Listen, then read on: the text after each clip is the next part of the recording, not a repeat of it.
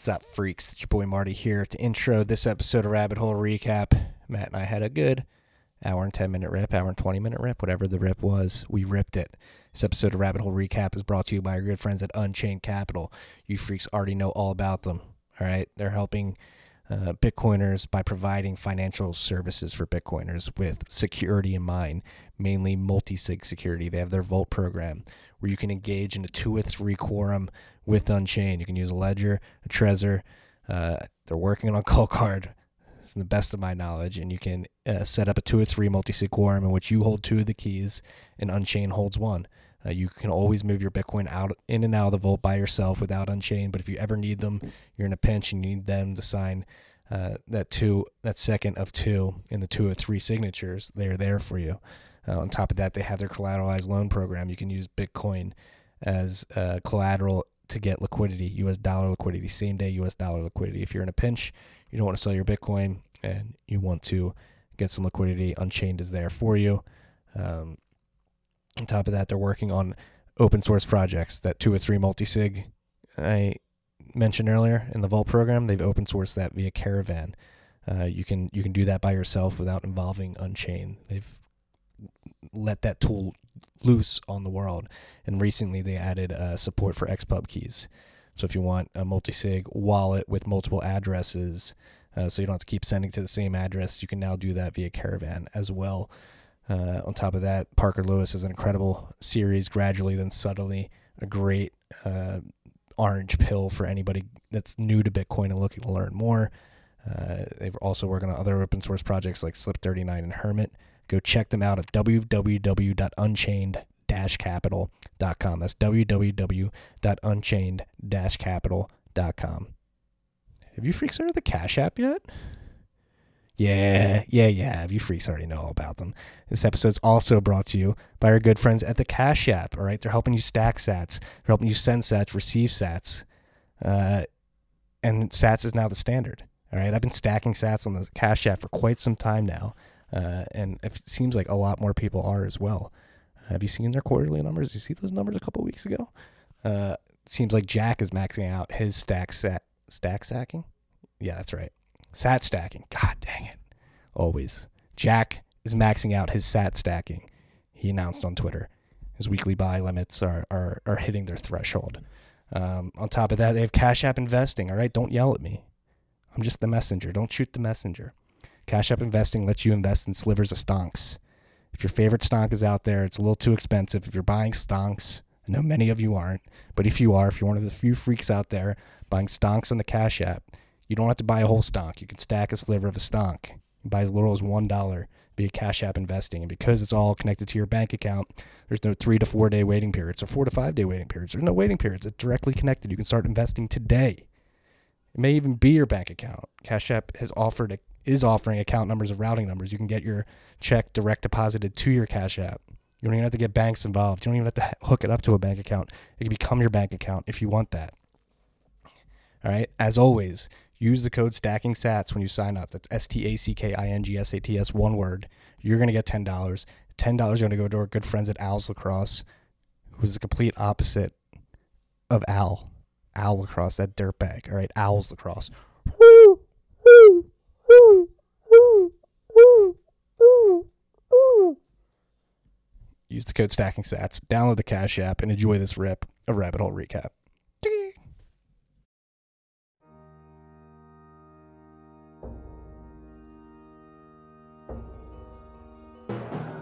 You've had a dynamic where money's become freer than free.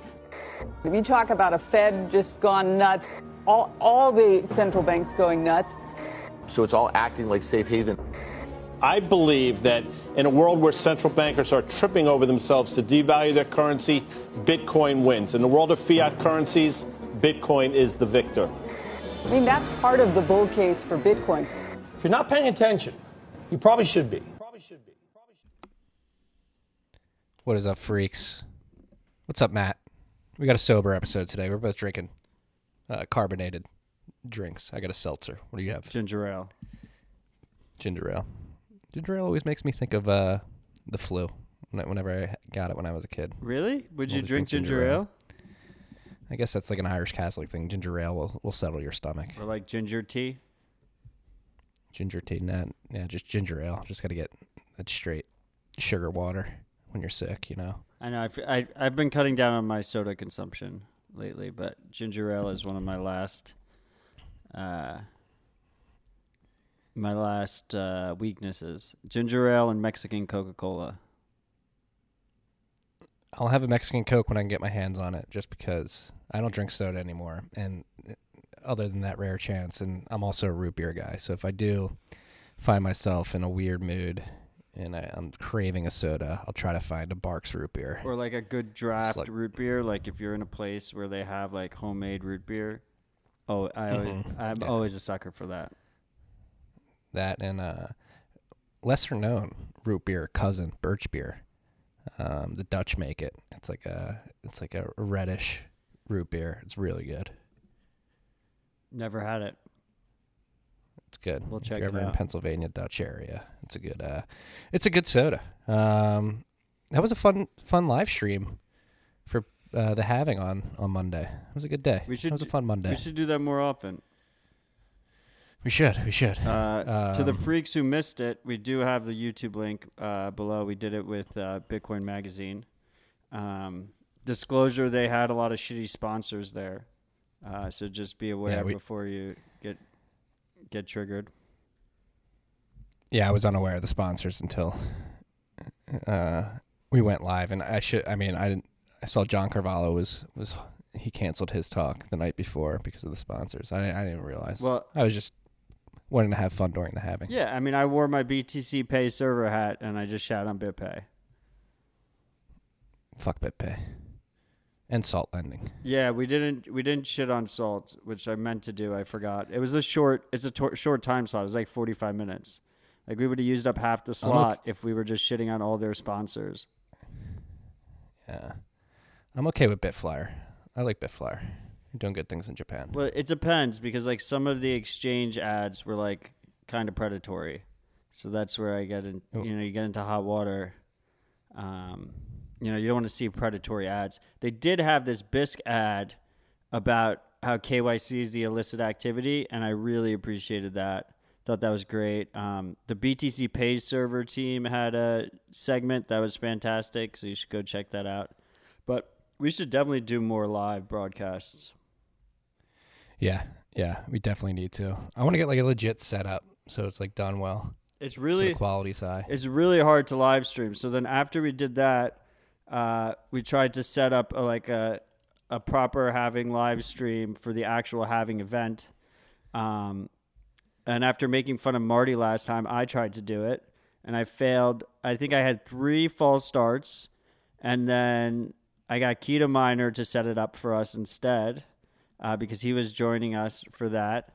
And then the sound quality was fucking abysmal. It was like horrible, and he kept refining it, and he got it down to like decent enough.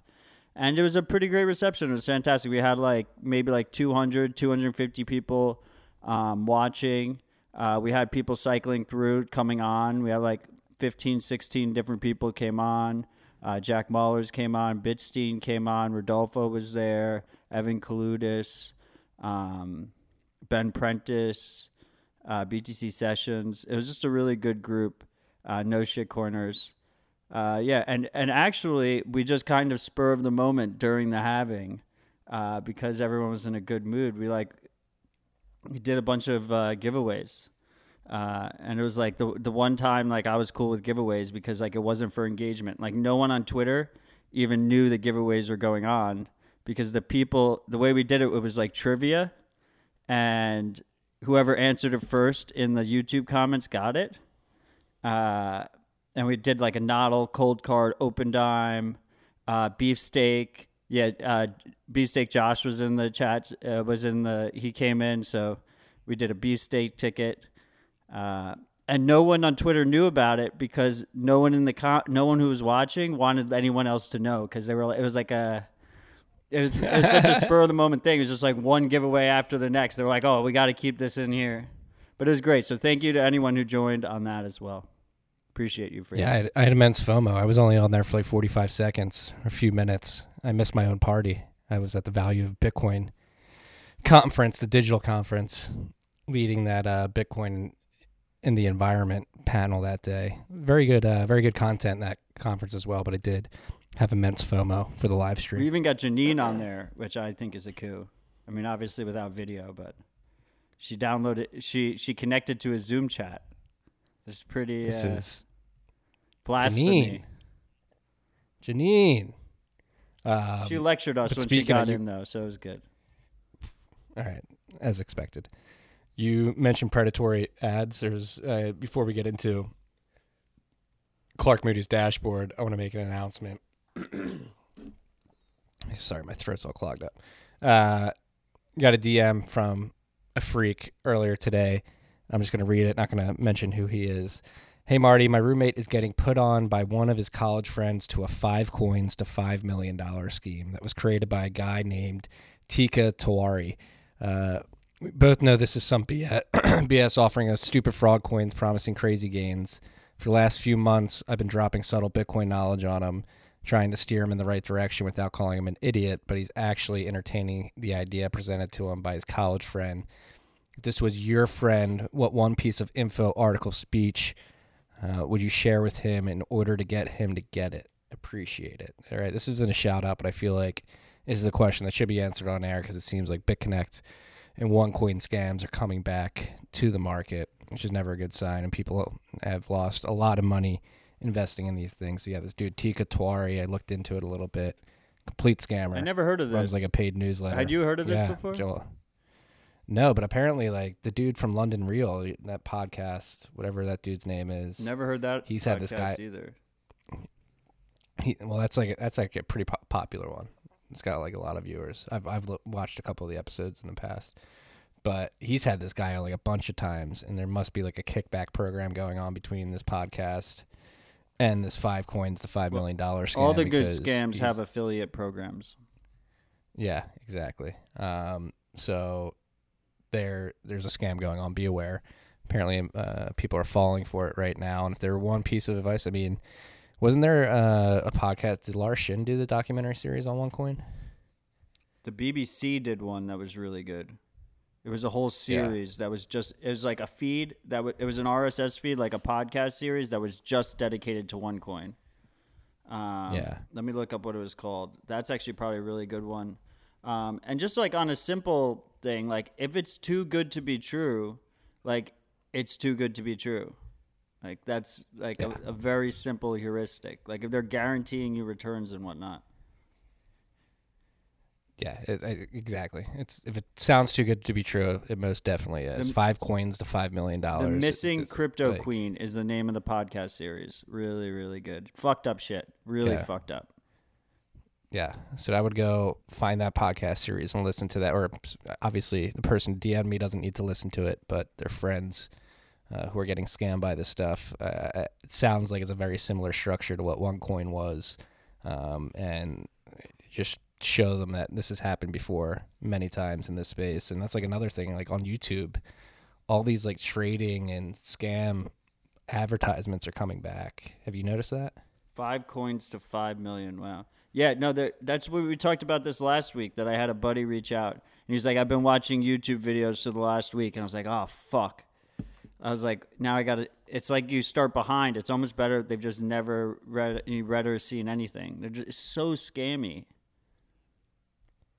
Yeah, it's you hate to see it, but these things are going to keep popping up. And that's what we're trying to do here on TFTC is get in front of these bad actors and provide better information for people looking to learn about Bitcoin.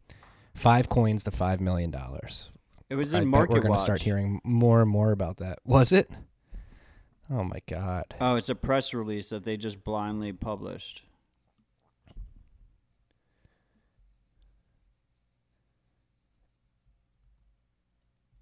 Yeah. So this dude Tika Tawari. Oh, so it's not a specific coin, right? He says he's gonna announce 5 coins that are gonna hit 5 million, right? Like 5 shit coins to Yeah. 5 million. Yeah. So it's like an adjacent kind of altcoin scam, right? It might just be a pump and dump. I think you have to get into his paid group. Paid group pump and get dump. bring people in. Fucked. Sounds too good to be true. Probably is. Yep. Back to Bitcoin. Be careful, Things freaks. that matter. Be vigilant. Be careful. Price is at, according to Clark Moody's dashboard, price is at $9,708 right now. Pumped a little bit today. Pumped quite a bit today, actually. Block subsidy down to 6.25. Hash rate is saying on the dashboard that it's 117 exahash, but that's taking into consideration the last 2016 blocks. If I go to my node and check get mining info in the CLI, the hash rate currently is around 88 exahash a second, which is considerably lower. What time period is that based off of? I think that's based off the last block. It can't be, because the way hash rate's determined is average block times and the difficulty. Network hash PS. Network hash. The problem, and I tweeted this out, the problem with trying to figure out hash rate on short-term time scales is that it's a derived metric. It's based off of the average block times and the current difficulty level, and from there we derive hash. So it's way more accurate on longer time frames than it is on short time frames, especially when you have something like the halving, which causes a sudden event. And it's worth noting that the halving intentionally happens mid-difficulty adjustment cycle. So half of this difficulty adjustment cycle happened pre-halving, and the second half is going on right now. Yeah, so I mean, just in the Bitcoin core CLI, if you type in get mining info, it produces network hash per second. That's what it says too in the definition. So I don't know what time frame. I can't find a time frame. Maybe it's like a 1 week. But I'm pretty sure it's more accurate than some of these estimates. And anyway, if you look at mining pools, which is probably the best metric to get real-time data on hash rate, the mining pool hash rate has been across the board has been falling. But it's worth noting week, so that's self-reported. I think they said someone said 16%. Does that number sound right? But it is self-reported. Keep that in mind. It was 12% the other day. Austin Storm. I mean, I've been talking about this. We've been talking about this at GAM too. Just trying to get accurate numbers. So what does GAM think? I mean, hash rate. I mean, like 20% down. You think right now? I mean, if it's at 88, it was at 130, I believe, last week. So that's above 30%. If it's accurate. You should shoot Storms a text and ask him what that CLI command, what the time frame is. Bet you he knows. Yeah, I'll ask. Mempool's been filling up. Fees versus subsidy has been increasing as well, obviously, as the block subsidy got cut in half. Fees are going to make up a better percentage, but there's also been more transactions with more fees attached. So currently the fee percentage of the reward is 21.9%. The average fees versus subsidy over the last 2016 blocks is up to 5.21%. So if you remember, in recent weeks, it's been hovering around 3.3%. So that seems to be increasing. Lawmaster from the block posted that at post-halving, it's at 14%, the average. The average? Yeah, fees fees portion of the reward. Yeah, predicted next block right now is 22%. What else am I looking for? When's the next difficulty adjustment? 636 blocks till the next adjustment. And right now, Clark's dashboard is estimating that it'll be a negative 0.6% downward difficulty adjustment. And what's that? That's like 3 days, right? 4 days? For 10 minutes, 144 blocks a day. So that's... He has it on there. May 18th. May 18th. Yeah, 4 days. So keep a lookout on that. I also saw some charts. Looks like Bitcoin Cash hash rate is going up. Maybe some miners are shifting over there. It might be a little bit more profitable at this given point in time, even though I think that's dumb to do. Some are doing it if they're very hyper profit focused, especially if you're still running S9s.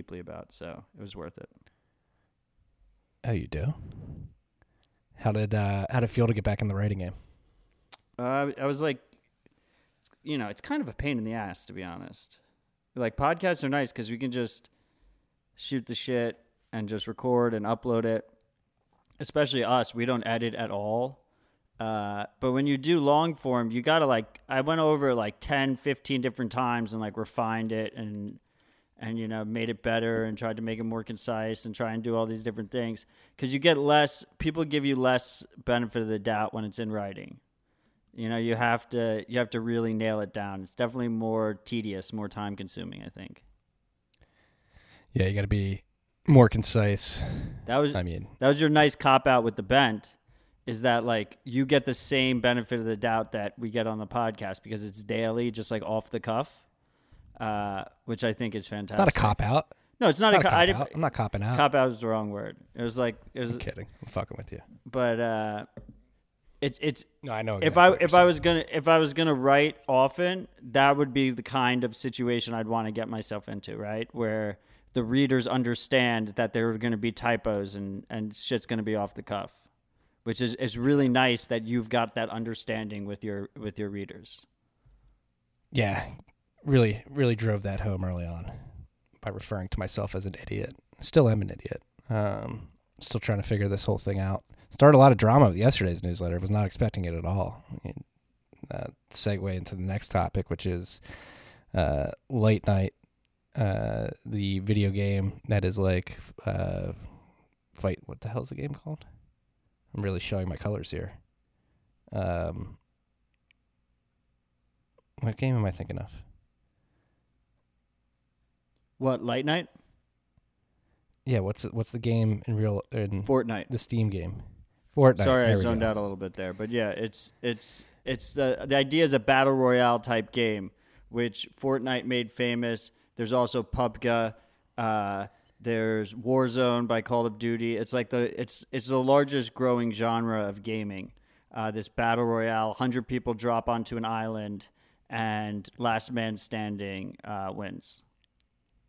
I played PUBG a little bit when I took my last visit to Chicago, whenever that was.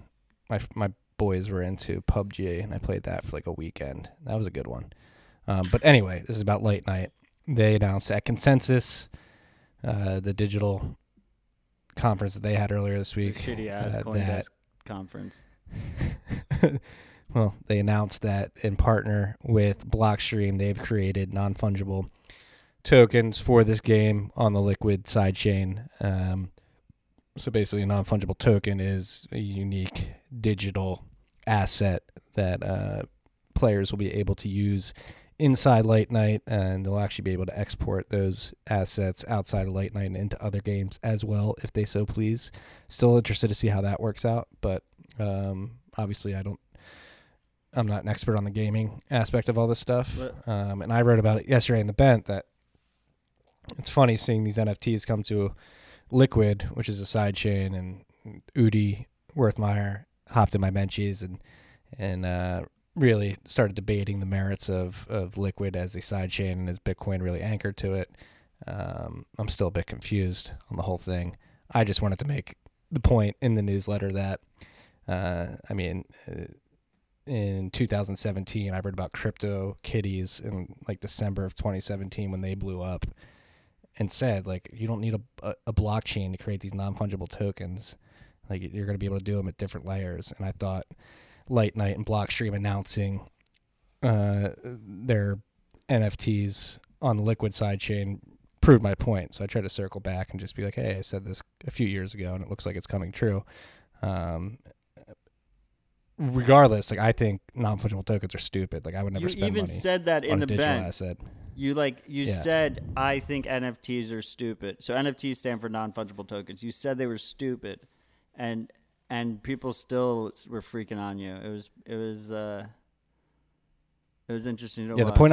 The point I was trying to make is that we could potentially get all these use cases that altcoiners want in layers on top of Bitcoin. On top of Bitcoin, next to but you Bitcoin. said on Bitcoin, which was triggering to some. In the tweet, Or 6102, yeah, you were probably he was probably just super upset about that one, because he's been making a point of making it very clear. And I think it's important that people understand that, LBTC, Liquid Bitcoin, is not real Bitcoin. It's custodial Bitcoin that's held by a multi-sig federation, who, while being somewhat trust minimized, there's still a lot of trust there. And I still think the best way to explain Liquid to someone in a distilled way is it's Ripple without the shitcoin. And in that regard, we've spoke about this before on the podcast.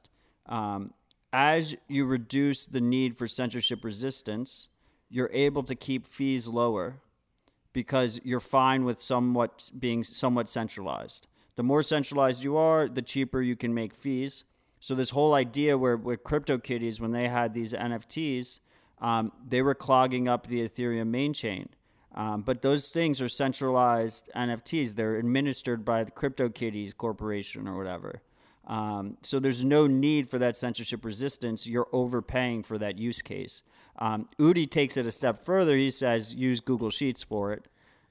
Use like an internal database. But Liquid is on the way there, right? It's like a step ahead of a Google Sheets. It's like slightly more and more transparent. As far as NFTs go, I'm not like I wouldn't say I'm bullish NFTs. But it's the idea, Fortnite revolutionized such a, not necessarily in a good way. They revolutionized the mainstream game model. And that model is now with Fortnite is it's a free game. The game is completely free and you buy skins and other aesthetic items, like clothes and gun skins, like what the guns look like and stuff. You buy them, and that's how they make their revenue. And people are spending hundreds of millions of dollars on this shit. They do not help you win the game. It's purely for looks. So, But the issue is... high time preference as it gets. Yeah, but those items obviously have no scarcity. Like Fortnite can release a skin, and they could say it's limited edition. And they've done this. They say it's like limited. They sell it for like $20. And then like 6 weeks later, they release it again on the marketplace, and it's like $2, right? And there's no trading that's allowed to happen and all this stuff. So, do I think like there should be global marketplaces, where there's game skins are being traded between games and stuff? Do I think that's going to be a possibility? Probably not in the near term. But I think it seems like a net positive regardless, like from a gamer perspective. Like you're going to buy the thing anyway. It's kind of nice to have like a certificate of authenticity that comes with it and some like semi-provable scarcity, even if it's not like enforceable, even if the game developer can, at least you see them inflate it if they inflate it. Yeah. And this is just my perspective because I'm not a gamer. Like I would not spend my money on that, but I will acknowledge that it seems like a market is there, maybe even. But like then you get like if you make them truly scarce in this model, do you have people like hoarding these skins? Like you hoard domains and then I don't hoard domains. I use domains. Holding is using. Okay, Marty. This is true. There probably will be, but. I still think it's an interesting concept, and I'm just glad there's no shitcoin involved. So and I hope this conversation doesn't take away from Late Night. I think they're building an incredible product. The demo that they released alongside the announcement of these NFTs was dope. Like it seems like they've really refined their product, and it looks like it's gonna be a sick game. Supposedly, I'm super excited for Late Night. Supposedly, they have this RGB protocol that's being worked on right now to bring tokens to Lightning. So that's what Giacomo is working on, right? Yeah, so I think Light Knight's long-term strategy is to move them from Liquid over to Lightning, and they're just using Liquid as like a test bed. But it's one of those things that's like an interesting thing to look at. I don't think like a limited edition gun skin for Light Knight is going to outperform Bitcoin price-wise. I think it's a worse investment. I don't think I should have to say that, but I am. And it is, it is what it is. Just to be clear. I think this is like a movement. There could be some interesting things. Like imagine like a Light Night competitor comes out and they latch on to the network effect of Light Night, right? So like, for instance, right now, Fortnite, if you've spent $200, $300 on Fortnite skins, you're way less likely to go to a Fortnite competitor because you've already had that sunk cost. You're locked in, right? You have this like locked in closed ecosystem. If another game developer was allowed to come in and basically use those items in their game and transfer them over, then it creates a more open competitive market. And like that's what we're supposed to be about. Like I've never been against shitcoins from the point of view that they shouldn't exist. I think everyone should have the ability to lose their money on shitcoins. But I'm against shitcoins because I think they're a way worse investment, and I think the proprietors of the shitcoins don't explain the trade-offs properly. they sell you snake oil, and that's where I have my issue. And I think it falls kind of similarly here with how I feel about NFTs. Well, like, if these NFTs are interchangeable between games, does that sort of deprecate the diversity of gaming design? Like, do you have to design your other game in a very similar fashion to the game in which that NFT originated? No, because it's a token on whatever chain it's on. So just the ownership of that could then be, it could look different in the two games. Like the portrayal of what that token means could look different in the two games, but the actual ownership of the token is what's transferred over, right? Yeah, it seems lame. Do you know what I mean? Like it could be like Yeah, Fortnite no, is I know. animated, right? But that animated shotgun you own in a competitor game that is like a lifelike looking game, right? That looks like real life. It could just look like a real life shotgun or whatever. You can change the graphics. The graphics aren't hard coded. Yeah, so the graphics just your public-private key pair gets you access to the different graphics on different games. All right. And then you have like, you know, we hear about these, like it exists already today. Like we hear about, we talked about that article, right? It was like Argentina or Venezuela. Kids were mining on RuneScape, and they were getting gold on RuneScape, and then they were selling their accounts for Bitcoin to earn money that way. There was like a lowest common denominator for this type of rote work to get it, and it was being paid out in Bitcoin. You know, they shouldn't have to go through all these end arounds to do that, right? Like if they want, if we are moving to a more digital world, and in that digital world, you know, it should be easier to trade in those worlds, even if it's not completely, you know, completely trust minimized. If there's a little bit less trust and it's a little bit more seamless and it's a little bit easier to use, like that seems like an improvement to me. I agree. And let's not lose sight of the fact that Late Night's going to allow you to earn sats by killing people or being better at the game, not by killing people. This is a video game. You're not going to be killing people. The dream is I want a 12-year-old camper from Thailand to be able to, you know, help pay for his family's food by, you know, killing me in an online video game and my slow reflexes. Thank you for your sacrifice. Yeah. Gaming prowess depreciates significantly after the age of 24, apparently. The peak right? is like 14 or 13. We're like way past it. Yeah. I'm gonna start trading my son. I don't know, doing yeah. I always bring up whether or not I should get a box, whether it be a PS4 or an Xbox, but I don't think it's ever gonna happen anytime soon until my son hits a certain age. Speaking of the Lightning if he really Network, wants to be a pro, he needs a desktop computer. He can't. It's true. Get him a GPU set up. Move him this to was the pretty woods cool. I and went to teach him how to shoot fend real for guns. himself.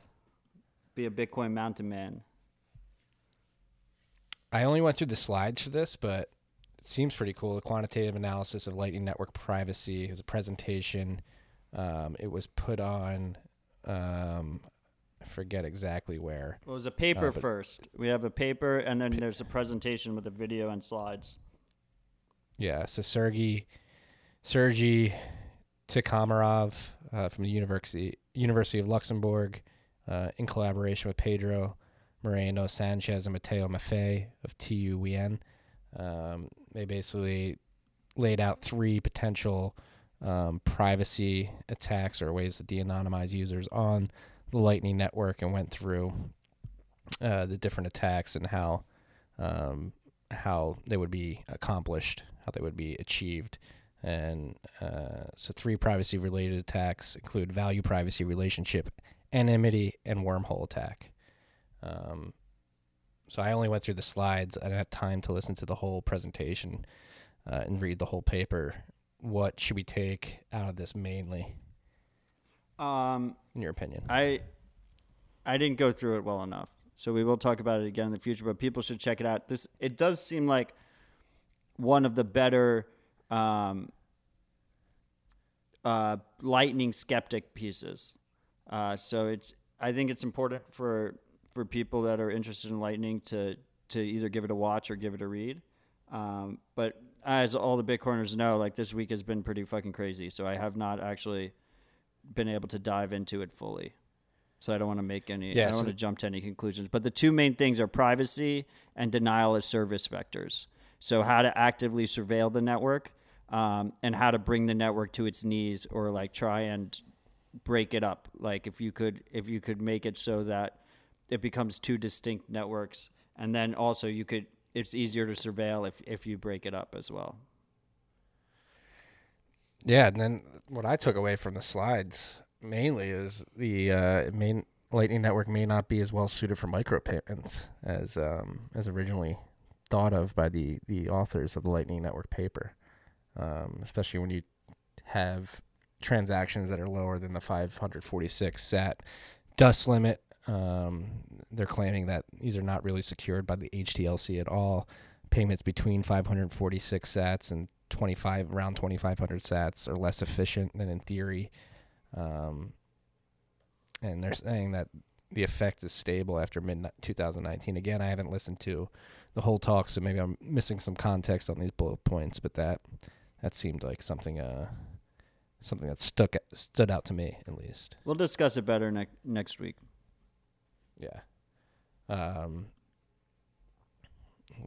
Wrong chat. This was interesting too. Our boys at Crypto Voices, Matty Bazinchis and Fernando,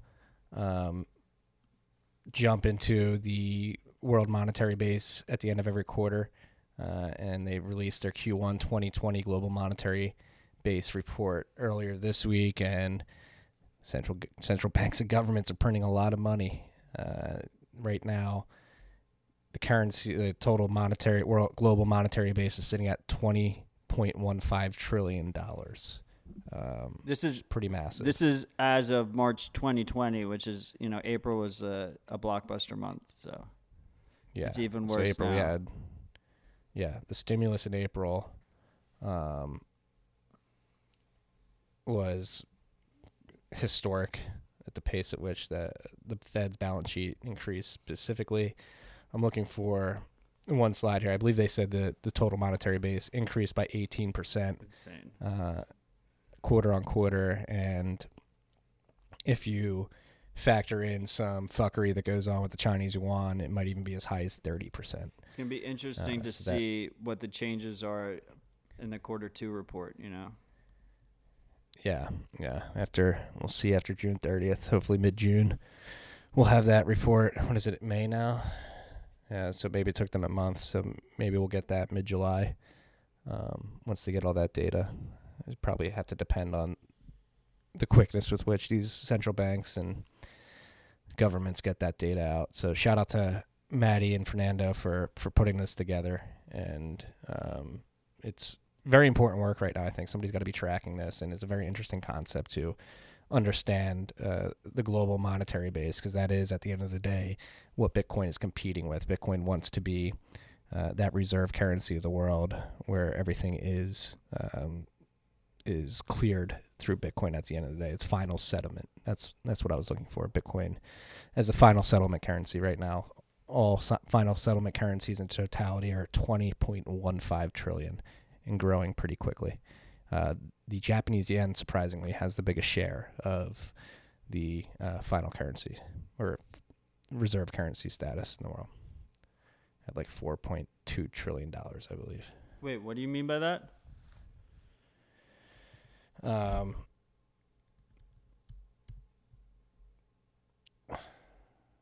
Make sure I got that right. Because the U.S. dollar is clearly the reserve currency of the world. Yeah, but surprisingly, there's like the dollar value of the yen, I believe, is more than all U.S. dollars in sanctions. Sounds wrong to me. Let me find it. No, that's right. Yeah, the United States is fourth, so it's gold. Again, this is reserve status, base money, global supply. Current snapshot, gold's in first at 7.9 trillion. Gold's included in this. Japan's in second at 4.7 trillion. China at 4.5, and the United States at 3.9 trillion. And again, you'll have to dive into the thread. And that's in U.S. dollars, right? Yep.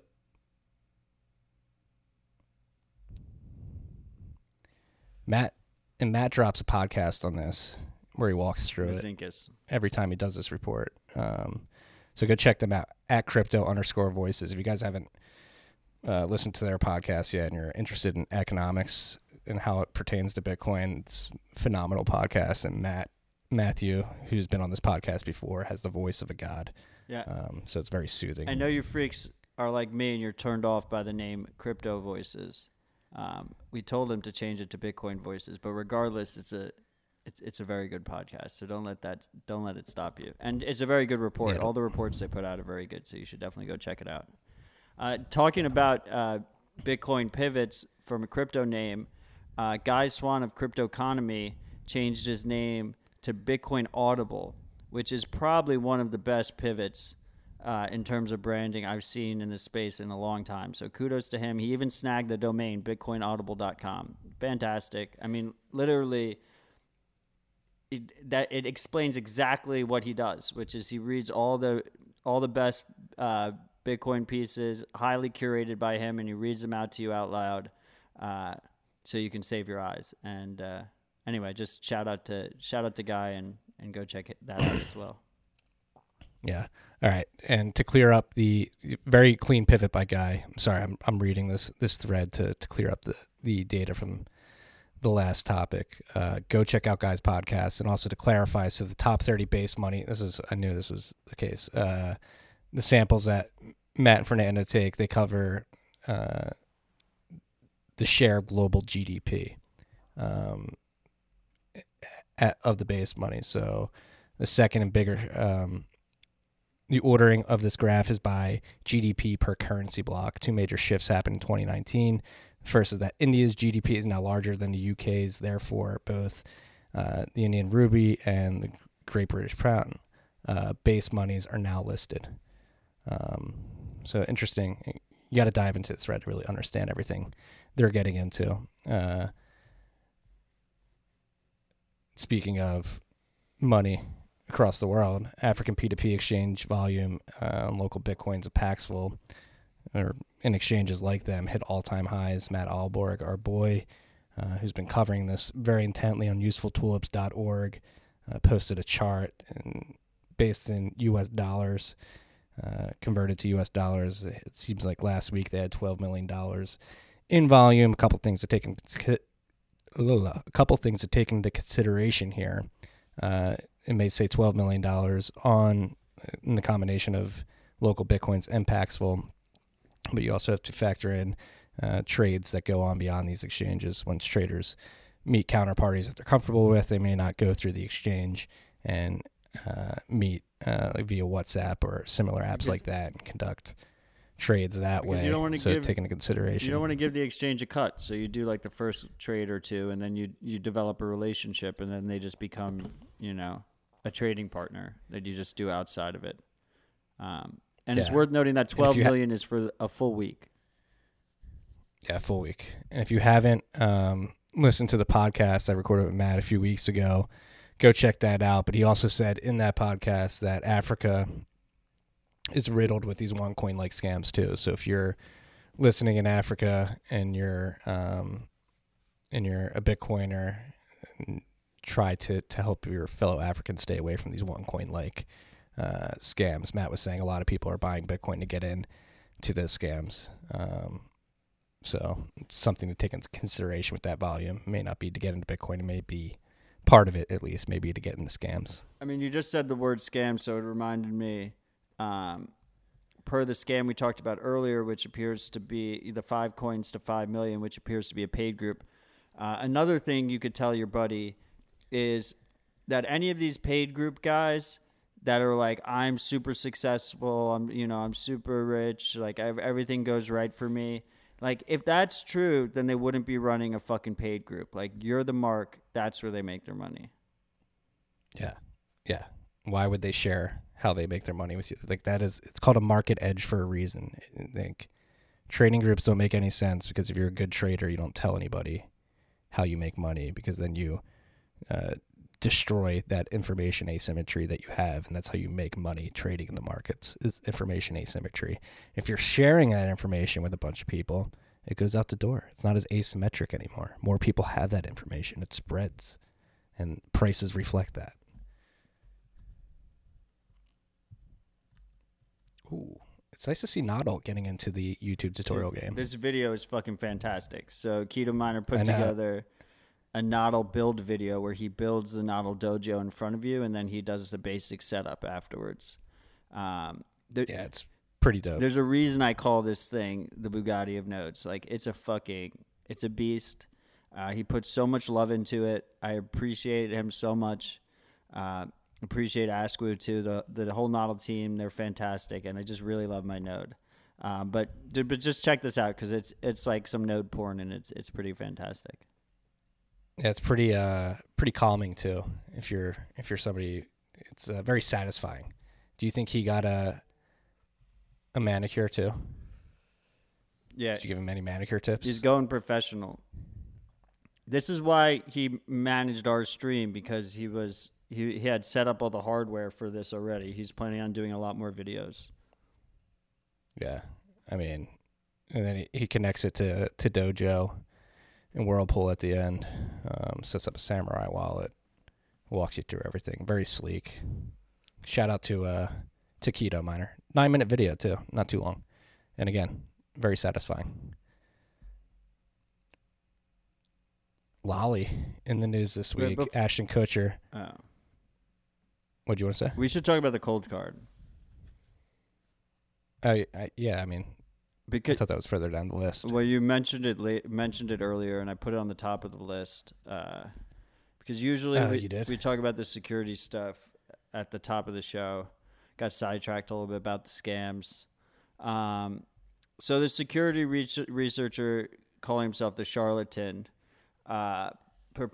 did a disclosure about a supply chain attack against Coldcard, which involved flashing malicious firmware, intercepting the device, flashing malicious firmware on it, zeroing out the pin so it looks like it hasn't been initialized yet, and deleting the seed. And then you put it back in the bag because you need the bag number to look the same as well. And then I don't think there's a proof of concept for it, but the idea is the malicious firmware, when you open it up out of the bag, will show the two things that you would expect to see if it wasn't intercepted, which is the terms and conditions and the bag number, and then it'll, and then you set it up. Then you enter a pin and you generate a seed and stuff like that. And I guess the idea is that you'd compromise some element of the seed generation, so then you could then sweep the funds at a later date. So Coldcard released a response to this. The first thing is this idea that you can install your own firmware is completely by design. Like, you have a choice when you make these hardware wallets if you want to lock down your firmware, which is what Ledger does and what Shift Crypto does, where it needs to be signed by corporate held keys. So if you don't have it with the corporate held keys, then you can install the firmware. Or you have like the Trezor Coldcard model where you can install whatever firmware you want.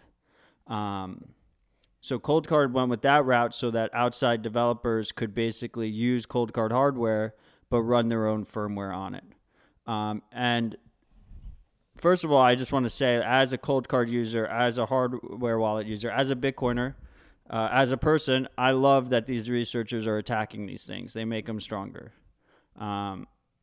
For actual users, it appears the easiest way to mitigate this type of attack is to, well, first of all, you should already be like inspecting the bag that it comes in to see if it was tampered with. You want to make sure, there's no like hot. The way to try and remove the tamper evidence seal is with like a hot heat gun or like a blow dryer. So you want to see if there's any like melty bits or anything like that around that area. You want to look at the actual Coldcard because it's fused together. So to open up the Coldcard, it would need to be broken. And then and this is what Cold Card's going to be more clear about going forward, is that the best practice is a user flashes new firmware, the most recent firmware from Cold Card's website. You want to flash that on the Cold Card when you receive it, because the memory on the Cold Card can only hold one firmware. So if there is malicious firmware on it, flashing new firmware should mitigate that. Wipe it. And then you should be good to go. And then last but not least, like these supply chain attacks, as a vector, we've talked about this before. It's one of the main issues with having hardware wallet resellers, like buying hardware wallets on eBay or Amazon, or getting a used hardware wallet from a friend. That should all be discouraged. Like, you should buy your hardware wallets directly from the vendor. And then the second thing is, this is what the goal of easy self-hosted multisig is supposed to mitigate, right? Because if you can have multiple hardware wallets from different vendors and you can run them in the same multisig setup, and you got them from different sources, then all of a sudden, to pull off a supply chain attack, you need to compromise so many different devices coming in through so many different methods that it becomes very expensive and very infeasible. And so with this attack particularly, even if you do get the firmware on, you set the pin back to 0, and a user does wind up making a new seed. Like, what if they were to add the entropy with the dice rolls? Like, would that fuck up that seed generation of the bad code? It depends how aware the user is, because in normal Cold Card firmware, every time you put in new entropy, the Cold Card shows you that new entropy being added. If you're not vigilant about that, maybe you could have malicious firmware that disregards the dice rolls, or something to that effect. But it's still best practice to use dice rolls no matter what, because it does protect you from some attacks, and it does protect you from it does reduce trust in actual CoinKite and Cold Card, because you're adding user added entropy that's not part of the device. User added, when I say entropy, I mean randomness, added randomness. The key to proper seed generation, to secure seed generation, secure private key generation, is sufficient randomness. The way you compromise it is insufficient randomness, whether that's accidental or on purpose. That's basically the main idea behind any kind of attack in this type of situation, where they want you to use an insecure random number generator to generate an insecure seed that they can then later sweep from a different device. But anyway, it really does appear like, first of all, that this is a disclosure of a feature, of like a known feature of the Cold Card. Like it's a documented feature that you can install different firmware on it. So it shouldn't be too much of a surprise to anyone, but it's really good to see basically Cold Card literature improving in terms of how users should act with it. I think most users are probably updating the firmware anyway when they first receive it, but now it should be more of a mandatory thing where people should know that they should update the firmware when they get it. Agreed. Yeah, it's always, even if you already have it up and running, if you're going to, especially like with Trezor and Cold Card, make sure you update your firmware if it's not up to the latest version, just to make sure, like, because Cold Card had that change address potential attack a few firmware version or many firmware versions ago. That's why we do the show. We try to make you freaks abreast of these updates, because it is hard to keep up on all of them. But you can't always depend on us. Don't trust us. Don't depend on us. Develop tendencies and practices to make sure that you're up to date on the latest firmware and software versions of the hardware wallets and the software that you're using when you use Bitcoin. It's imperative. The other thing is, supposedly Ledger has had their hands on the MK3, the cold card MK3 for months now, and they haven't been able to extract the seed. So it should be interesting to see if they're ever able to do that. The other thing is Rodolfo also teased that they might have new hardware coming that may further, insulate this type of issue. I'll be on the lookout. We'll be here to report it. Back to what I was going to get to earlier before we covered cold card. Lolly raised $3 million from Ashton Kutcher, investors including Ashton Kutcher and Michelle Phan. Seems like the influencers do you remember and investors and entrepreneurs do you remember are getting into the Bitcoin game. Do you remember when Ashton Kutcher was shilling Ripple on Ellen, the Ellen show? Yeah. Isn't he an investor in BitPay too? Yeah. Or is that Coinbase? I think BitPay. Maybe both. He's been around this area for a while. But yeah, I mean, Michelle Phan seems like a big coup for Lolly. It seems like a really good fit with their business. And, I really do think that Lolly is going to be an introduction to Bitcoin for millions of users. Millions of people that have, they have no reason to want self-sovereignty or any kind of the other narratives that really drive Bitcoin's value. But they just want to save money on their consumer habits, which, we know Americans and people around the world, have very high time preference, high spending lifestyles. And these Sats back programs like Lolly and Fold, I feel like they really weaponize that consumerist culture to pump the price of Bitcoin. And I think that helps all Bitcoiners because I think it makes the network more secure and more liquid. Well, it sort of weaponizes and also maybe in the long term reduces that consumerist culture because the consumers stacking sats, especially during a bull run, are noticing how much their sats are appreciating. Like, wow, should I just be buying Bitcoin instead of buying this new pair of shoes? It almost tricks them into saving money instead of spending it as they've been conditioned.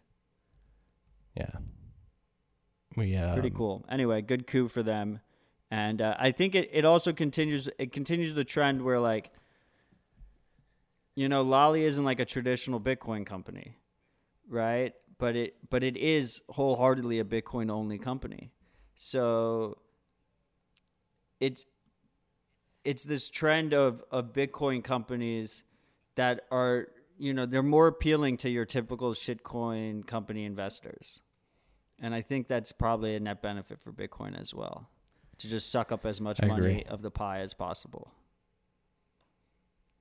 Shout out to Alex, Matt, and team at Lolly. Congrats on the raise, and keep getting the normies and the consumers stacking sats. Create that price floor. Help raise that price floor a little bit. Constant buy pressure. Weaponize consumerism, as Matt likes to say. When does this was hilarious. The amount of Lolly rewards outnumber the block subsidy? That's when shit gets crazy. Maybe soon. What do you mean? Like next halving, if Lolly's still around, the amount of sats that are stacked on Lolly every day might be more than the actual block subsidy paid out to miners. I wouldn't be surprised if that's already happening. I don't know. That would be a lot of business they're doing. 7.5 Bitcoin a day? In rewards. So Yeah. that would be like if their average reward's like 5%, that would be like 20 times that. They would have to be doing like 140, 150 Bitcoin in volume. We'll see. Maybe we'll get there. Maybe I'm too optimistic on how much business they're doing right now. You got a nice chuckle out this. You called some bullshit out today. CoinDesk dropped the top 50 list, the most important projects in crypto right now, quote unquote crypto. Yeah, you can read it. What came in first? We'll read down the list, just how ridiculous this is. And by the way, yeah, let me pull it up. My comment was, like people say like all this shit about things being priced in. Like is the stupidity that led to a ranking list like this. And just to be clear, they've since added a disclaimer on the top that says this is a list that's not supposed to be implying a hierarchy or order, even though they obviously have it in number form, and it's obvious damage control because they got shit for it. I mean, it's clearly a ranked list. It's fucking bullshit that they're trying to backpedal here. But number 1 is Binance. Number 2 is Ethereum. 3 is Fidelity. 4 is Libra. 5 is Square Crypto. 6 is fucking Cosmos. 7 is Coinbase with the subtitle Crypto's Friendly Custodian. 8 is Consensus. 9 is IBM. 10 is Chain Analysis. 11 is Walmart. 12 is Gemini. 13 is Brave. 14 Lightning Labs. 15 Uniswap. 16 JP Morgan. 17 R3. R3. They're fucking out of business. They don't even exist anymore. 18 BitGo. 19 Bitmain, which is like a fraction of its former self. 20 Chainlink, fucking shitcoin. 21 Protocol Labs. 22 Zcash. 23 Microsoft. 24 Kraken. 25 MakerDAO. 26 People Bank of China. They fucking put People's Bank of China there at number 26. If you haven't heard Bitcoin yet, it's because it's number 38. 27 is Prime Trust. 28 is Huobi. 29 is Casa. 30 is Securitize. 31 is BlockFi. 32 is Bisu. Never heard of it. Enterprise Marriage of Ethereum and Hyperledger. Ugh. 33 is Avanti. 34 is Lolly. 35 is Skew. 36 is MetaMask. 37, one before Bitcoin, they put Grayscale Investments, which is the subsidiary of their parent company, Digital Currency Group. Fuck you, CoinDesk. 38 is Bitcoin. 39 is Tether. 40 is Cardano. 41 is Pooled Together. 42 is fucking SpankChain. 43 is Tencent. 44 is Silvergate. 45 is Stellar. What the fuck? They didn't even get to 50. Yeah, I don't know what's up with that. Maybe they're going to release more. It is absurd, and they definitely backtracked. Like, who the fuck is working at CoinDesk who put this together? Like, what are you thinking? Binance at number 1. Ethereum still leading the pack. That's the thing. They have, like, Bitcoin is king. Ethereum still leading the pack. Libra at number 4. Libra hasn't even launched yet, if it ever will. Cosmos. This stupidity is not priced in yet. You know, we saw a take by an Ethereum guy the other day that he said, you know, Bitcoin is going to exist as like an ERC20 token on Ethereum. Like, it shows a fundamental misunderstanding of how value, you know, why these things have value, why Bitcoin where it derives its value from. And it completely shows how misplaced their priorities and attention are at CoinDesk. And I think you can't just lay this on CoinDesk. There's a whole slew of investors with pretty deep pockets that believe that this CoinDesk top 50 list is a very well curated list.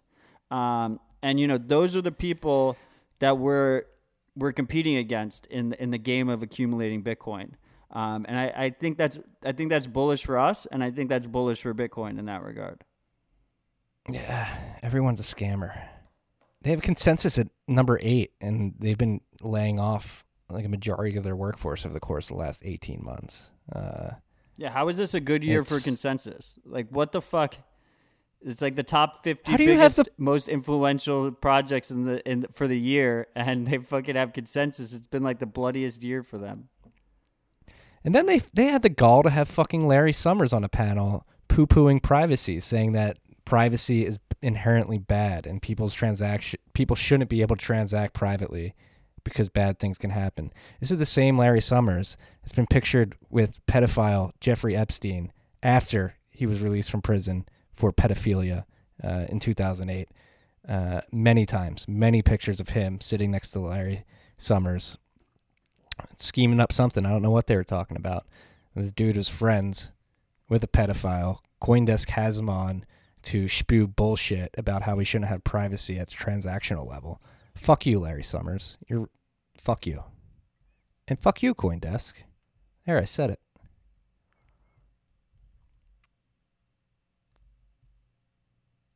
What are you looking at over there? I know. I was just thinking about Lolly Rewards outtaking the block subsidy. We're like, the subsidy is 6.25 Bitcoin, right? Yeah. And there's 144 blocks a day on average, right? Oh, so I thought you meant a one block. Yeah, that's why we were on the wrong page. So Yeah. So like that's a lot of Bitcoin. How much Bitcoin per day is So that? it's probably close to 1,000. Okay, so you have to multiply that by 20, and then Probably more than if 1,000. they average 5% Sats back reward, you have to multiply that by 20. So it's way unattainable right now. But just come next halving, who knows? I thought you meant one block. We shall see. We shall see. Yeah. This is fucked. Now on to more macro themes.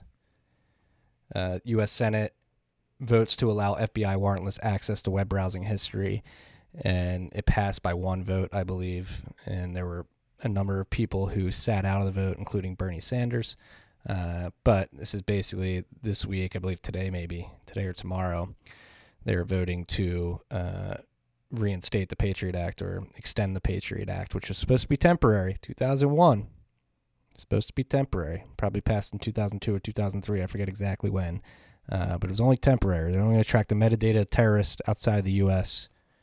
for a short period of time, and then they're going to roll back the Patriot Act. And here we sit almost 2 decades later, and it's still being extended into the future. And lawmakers are adding more and more privacy invasive clauses that really infringe on your civil liberties, and the latest of which is the warrantless access to web browsing history. So now William Barr and crew are going to be able to, without a warrant, just get access to the browsing history of Americans. That's the other thing. This stuff was supposed to be targeted at terrorists and enemies of our country, and throughout the years, it has slowly but surely morphed into an act. The Patriot Act has morphed into a way to spy on American citizens and not terrorists that endanger America.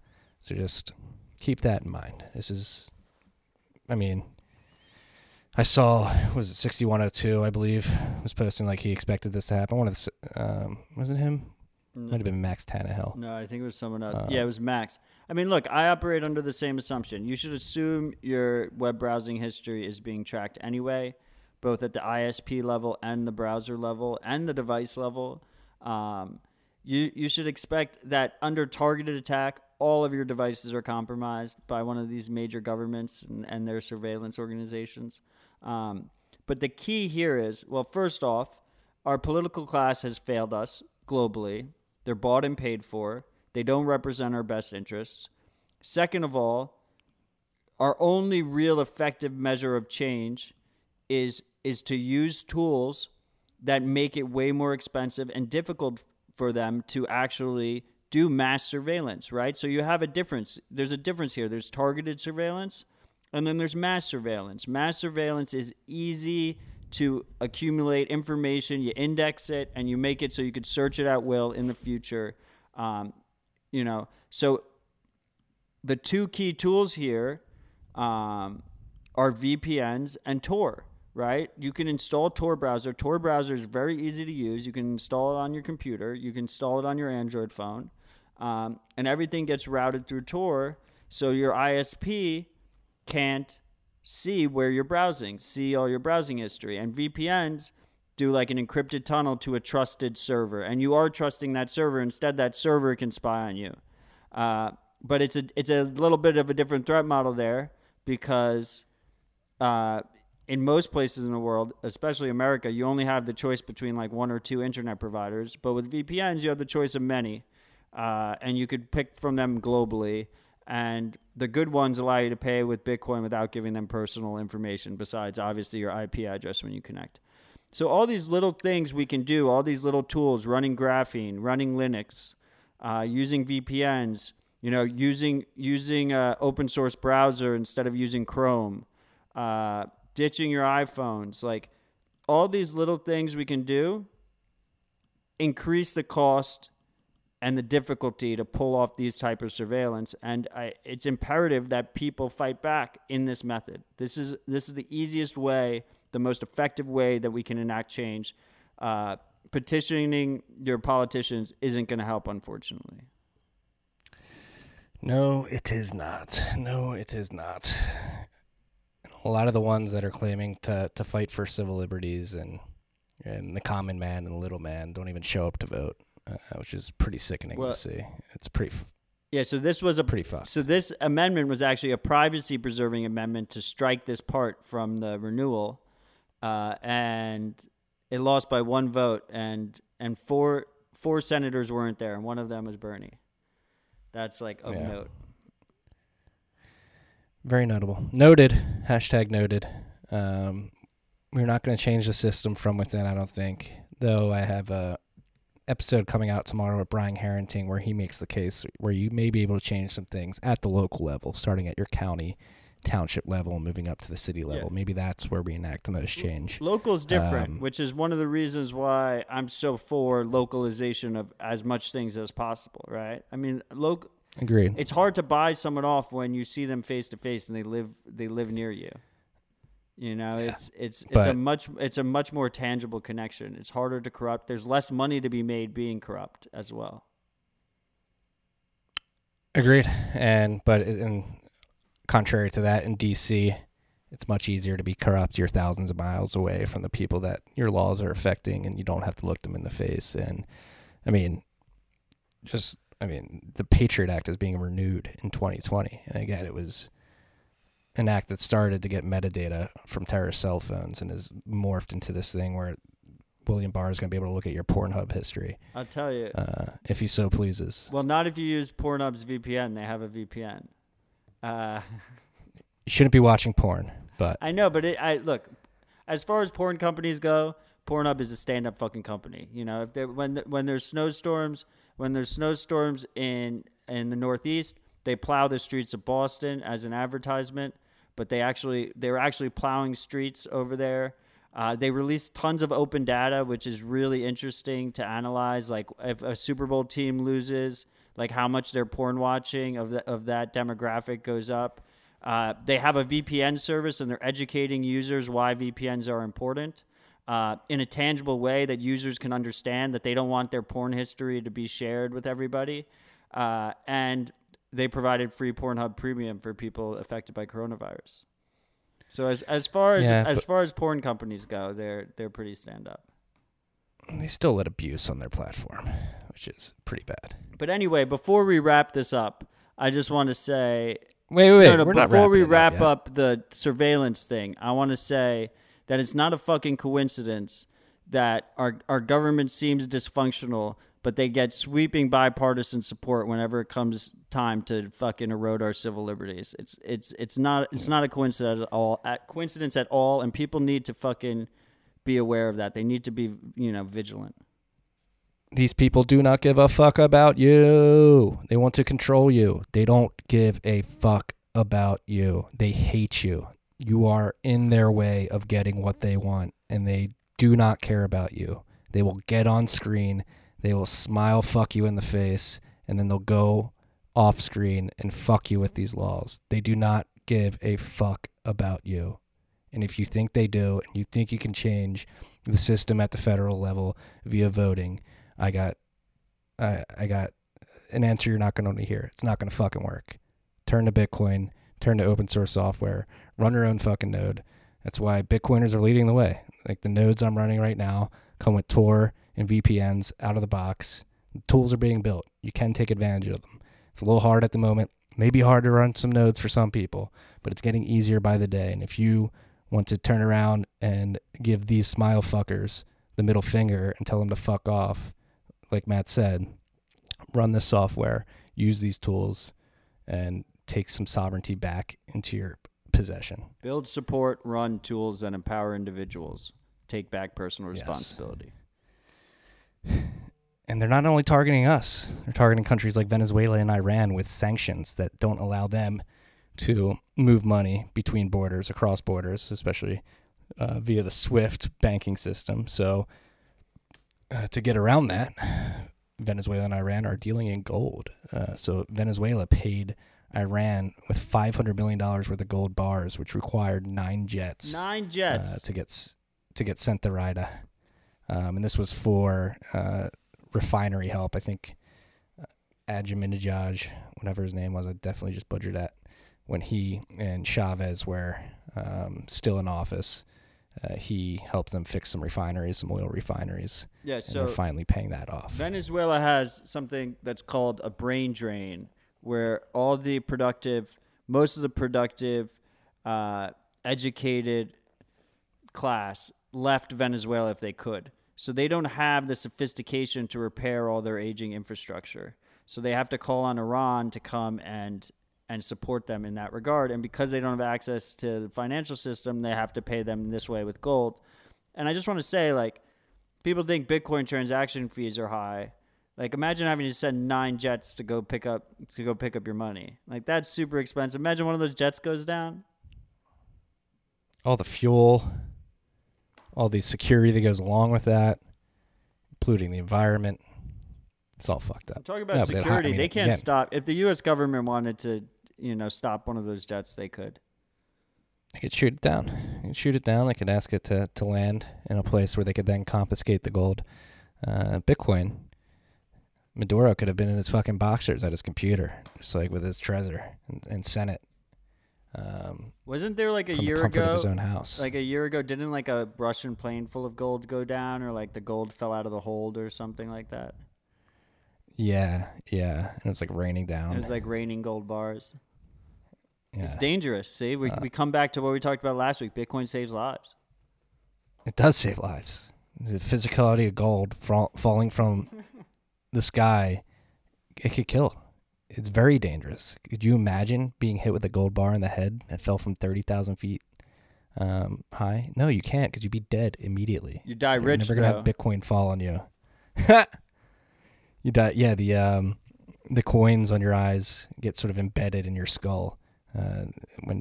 What was that? The River of Thames, or what's the River of Thames? Is that the river to the afterlife in Egyptian lore, where you have to put the coins on your eyes?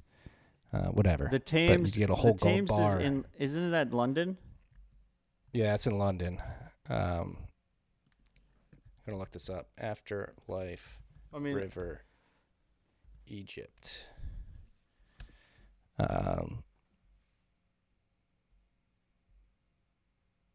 What's it called? I forget. Whatever. The Duat, the river to the Duat. Is it really Duat? Like the music? Duat. Duat. Duet? Yeah, duet. Let's duet together. Before we get into the Thunder Spy let's just get into it. Thunder Spy USB-C vulnerability. So, it's a hack, or a white hat hacker, I guess, revealed 7 vulnerabilities, or maybe 9. Was it 7 or 9? So new computers have USB-C ports that are used for, if they're Thunderbolt enabled, they're used for data, power, and video. Everything. Basically, they can be used for all the things. And these vulnerabilities together allow someone to use that port.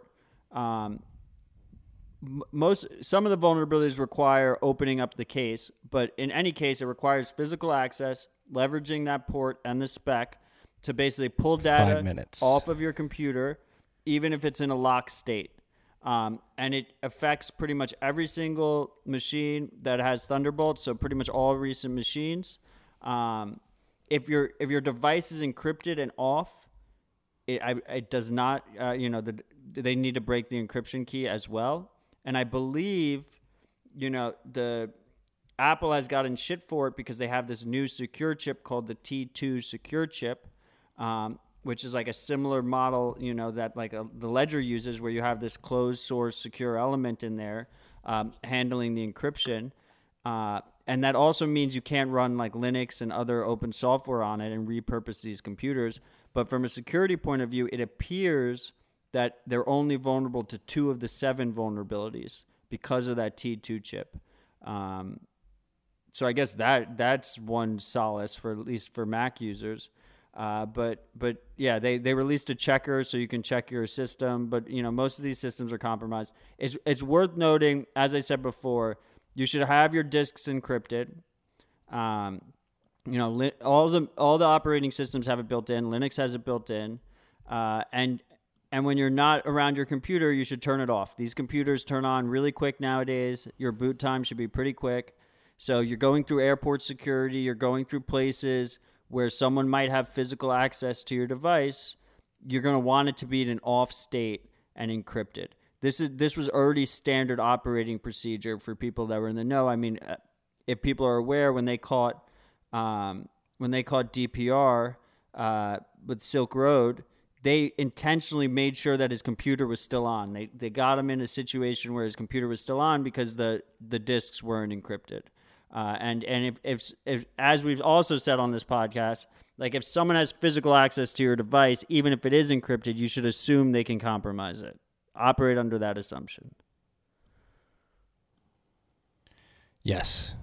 Shout out to Bjorn Reutensberg who found these vulnerabilities, and Intel being a little shady. He let them know about most of these vulnerabilities in March and early April, and they weren't corresponding with him, and he had to reach out to Apple to let them know. I think he told Intel on February 10th.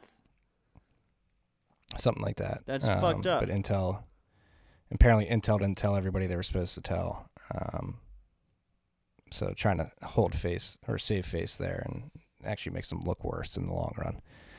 So our hardware situation, especially mainstream hardware, is not a good situation. We need more open hardware. Hopefully we see it. There's a lot of teams that are working on more open hardware, so hopefully we'll see some big improvements in that space soon. Agreed. Last one I wanted to touch on before we go here. Is it the last one? I'm pretty sure it is. Well, I want to also talk about price a little bit. Price? Yeah. But let's do your last one first. What do you got for us? That's just what I wrote about today. Update on collateralized loan obligations. This is something in December I pointed out in the Bent that there was a large wave of corporate debt that's going to be maturing over the next 3 to 4 years.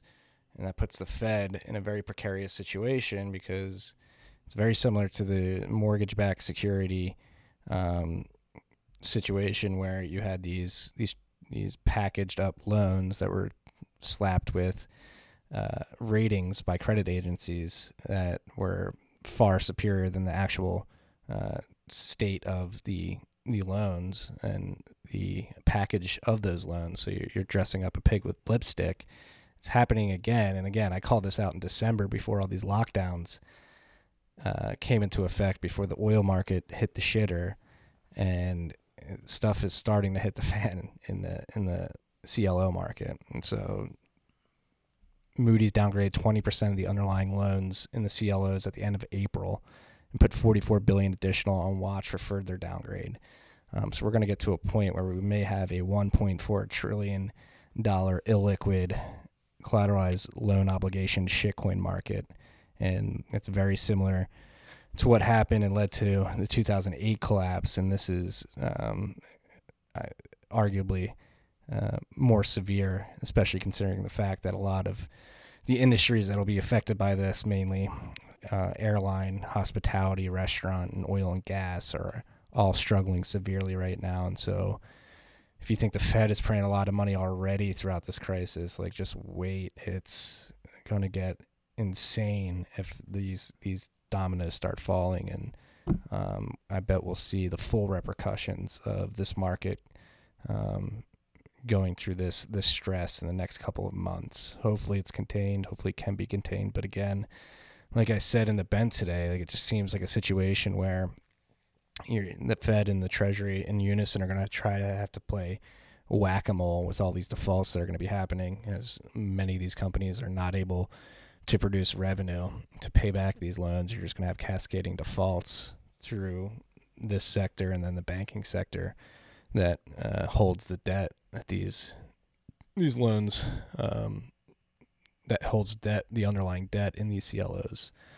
And so I think people think things are bad right now already with the lockdowns and the state of the economy, this might honestly be the calm before the storm. We're just getting started. We may have not seen anything yet Yeah. in terms of economic impact of these shutdowns. And the governments are going to try and prop it up first, and then they'll fail, and then it'll be even worse. Well, they already are now, like with these small business loans and bigger loan facilities. The Fed's trying to take, like the Fed started buying up corporate debt last month in an attempt to prop these up. But again, that's in reaction to the lockdowns. And again, in December, I was writing like they were already distressed in December before the lockdowns were even an idea in anybody's head. And so it's just hard to see how there isn't a massive correction in that market alone, considering it was already distressed before the lockdowns, and the lockdowns only poured massive amounts of fuel on that fire. This is the divide that we've been talking about on the podcast, where these policy makers and implementers are operating under the perspective that we had like the best market in the world, the best economy in the world that we've ever seen before this crisis happened, when in fact we had a massive house of cards that was just waiting to implode to begin with. And then this is just exacerbating it all. So when you operate from that different perspective, like you make all the wrong decisions, and that's what we see happening right now. I just dropped in the chat. Did you see this? The U.S. Senator trading sentiment versus the S&P 500. So this guy is tracking net buys and sells from U.S. senators. And like, there's two things. They dumped. Yeah, there's two things. First of all, you can clearly see the patterns of what would be insider trading, where they know all this information ahead of time since they're in charge of approvals and stuff, where they sell before a dump and they buy before a pump. But they sold the most they've ever sold as a group, U.S. senators. In the last 3 years, they just sold the most they've ever sold. So it appears that, their wallets speak louder than their words when they say that, we're already basically through the worst of it. Then why are they dumping right now? Yeah, and that's like 3 weeks ago in aggregate. Holy shit! So this is an index. That's pretty crazy, right? That guy's got a whole dashboard that like lists their buys and sells too. He's doing good work over there. Yeah, it's fucked, man. We'll put that in the show notes too. It's a fucking fucked up situation. And so, Chairman, what do we have? 2.3 million drop out of the labor force yesterday, officially, the last weekly numbers. So what are we at total now? How many Bostons? Filed for unemployment. I think we're approaching 30 million. I thought we were already over 30 million. We might be at like 35 now. It's hard to keep track. But Chairman Powell came out yesterday and said he believes that 40% of Americans making $40,000 a year or less are currently unemployed, which is staggering. Staggering. And like those people are struggling. Like 40 grand a year is nothing, especially in this economy, the way inflation is and how expensive housing is. And just 40% of those people don't have jobs anymore. To all the freaks out there that are unemployed, we love you. You're going to get through this. Fucking sucks. Yeah, you are. Yeah. It's fucked, man. I feel fortunate that I'm employed right now. It's crazy, man. I feel fortunate that we have Bitcoin. Grateful every day. I do too. Grateful every day. Seriously, man. And again, this week was a great reminder of the fact that Bitcoin just works. You get to block 630,000. The subsidy just gets cut in half, and they block 630,001. As we were celebrating, as many Bitcoiners around the world were celebrating, Bitcoin was just chugging along. It just works, and it's incredible that we have. I mean, it's not incredible that we have this economic situation that we find ourselves in going on, but what is incredible is the juxtaposition of everything the Treasury and the Fed are doing and our politicians are doing opposed to what Bitcoin is doing. Bitcoin is just going by the letter of the code, what it's told to do via the protocol, and it just works. Nobody can change it, and That you have everybody running the traditional system scrambling and creating worse inequality and making terrible decisions on the go. That reminds me. You had Jeff Booth on the podcast this week. It was a great episode. There was talk about how there's this idea that like Bitcoiners fantasize over like end of world scenarios and how messy that really is, and no one should be hoping for that. And I just want to make clear here that the reason I think Bitcoin is such a good investment is because I think Bitcoin does well in both good times and bad times. So no one is wishing for bad times. We don't need bad times for Bitcoin to succeed. I think it's going to succeed regardless. But if bad times do happen, we're going to be really fucking lucky that we have Bitcoin. Like tremendously lucky to have that way out, that escape hatch, that lifeboat. That is completely disconnected from this bullshit complex system that has been built up over the years. I agree, man, but I think it may be succeeding because of bad things. And I don't want them to happen, but looking at the state of the markets and the world, it's hard to imagine that things don't hit the fan here. Yeah, but I'm saying let's live in I know what you're saying. I know what you're saying. Magic land, right? Theoretical magic land where everything gets a V shape and everything goes swimmingly and it's like the best thing ever and we're all living in a utopia. Like Bitcoin's still successful in that situation. I agree, but I don't think that's what's going to happen. No, definitely not. No. It's scary, man. It's scary. There's a lot of people struggling out there. If you're listening to this and you're struggling, again, I feel for you. It's hang in there, and I don't know. I can't do anything to help your situation behind this mic. Like, it is. It just sucks, man. Like we fucked it up. We fucked the money up pretty bad. Fix the money, fix the world. We need to focus on these problems and focus on actual solutions to these problems and not depend on asshole politicians who do not give a fuck about you to solve this. They're not going to solve it. The academic economists sitting in the Fed and the Fed boards around the country, they're not going to solve this. They have created this problem. Like if you think they're going to fix it, you are delusional. These are the architects of the problems of our day. They are not going to fix this. MMT is not the way out either. Should we finish on a positive note? Bitcoin has been pumping lately. That's very positive. Number go up, right? It's good to see. Number go up. Number fell about $100 while we're recording. Number go up's good. And I forget who tweeted it today, but yeah, like Paul Tudor Jones, he's not buying tops, I don't think. What's so funny? I saw that. What's so funny to me is all these guys, like Bitcoin gets correlated to the S&P for like a couple of weeks, and they're like, "Oh my God, Bitcoin's a correlated asset." And then now, like for 2 days, well, today the S&P did a little bit, is in the positive a little bit, but Bitcoin outperformed it. But the last 2 days, S&P dumped and Bitcoin went up. Yesterday was very stark. It was like the S&P was down 3% and Bitcoin was up 3%. And those same guys are like, Bitcoin's uncorrelated now, like blah, blah, blah. Like, fucking lower your time preference. Like, all of this is noise. Like, just focus on the signal. The signal is that Bitcoin is the most separate asset of any asset we have. Like, at the end of the day, that's what it is. It's the most uncorrelated out of all the ones we have because it's a completely distinct network that's not tangled up in the mess and the rest of the mess. It is bereft of the politics and the central authority of the system we're used to. Yeah, price is pumping. Hope you're stacking sats out there.